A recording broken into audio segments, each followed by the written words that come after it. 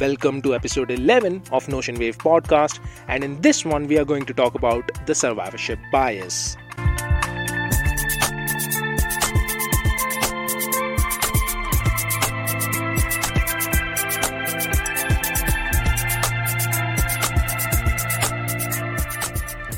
Exclusion of an important entity from a specific dataset is the precursor to untrue interpretations. This statement induces a thought inside of me, a thought for the concept of survivorship bias, a bias that limits our critical thinking and pushes us towards illogical interpretation. What is survivorship bias, you ask?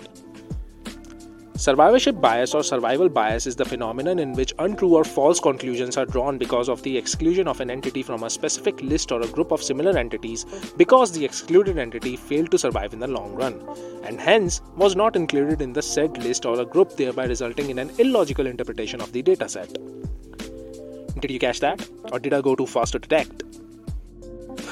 Let's just understand it with the help of an example. We often hear that classical music is way better than today's music. This generalization might be because only the best music from older times is played today, while today's music, no matter how good or bad it may be, is readily available.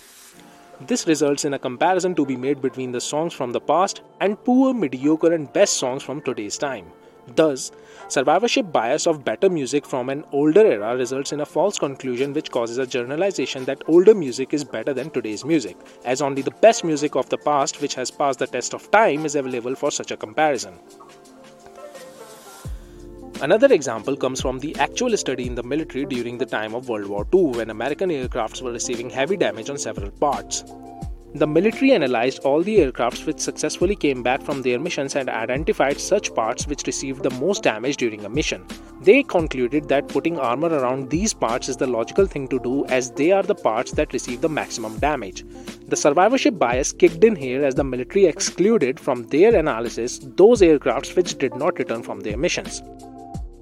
Statistician Abraham Wald from the Statistical Research Group at Columbia University undertook this research.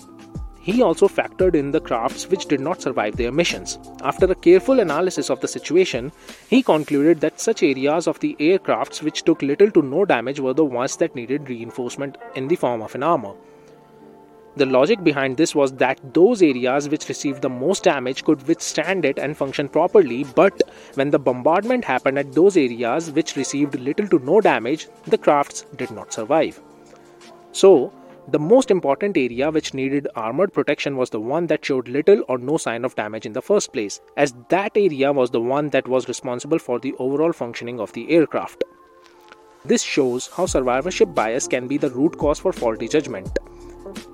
It's not that ignorance sets up a trap for such a bias, but it's the common thinking pattern that limits our criticality and makes us to jump onto illogical conclusions which seem to be logical. Okay, so we know what survivorship bias is, but why should we care? Well, we need to. We must. Survivorship bias is among such selection biases which manifest themselves many times in our day-to-day lives. Does anybody remember those toothpaste commercials that claimed 9 out of 10 dentists recommend Dash? It presents an idea of the brand being superior to its competitors, but is this the logical interpretation of the statement? Think about it. Are we told how many brands participated in such a comparative study? Are we told what was the sample size in terms of the dentists who participated in the study? Do we know if there was another brand which was recommended by the dentists as well? Could there be a brand which could have been recommended by 10 out of 10 dentists? At any point, do we ask, are there some certain circumstances under which the dentists recommend this particular brand? Without asking any of these questions, our minds instantly jump to the conclusion that establishes the superiority of the brand. This is what marketing campaigns can do, by just telling you enough so as to create a mental outline of an image that they want you to see. Let's take another example from the restaurant industry.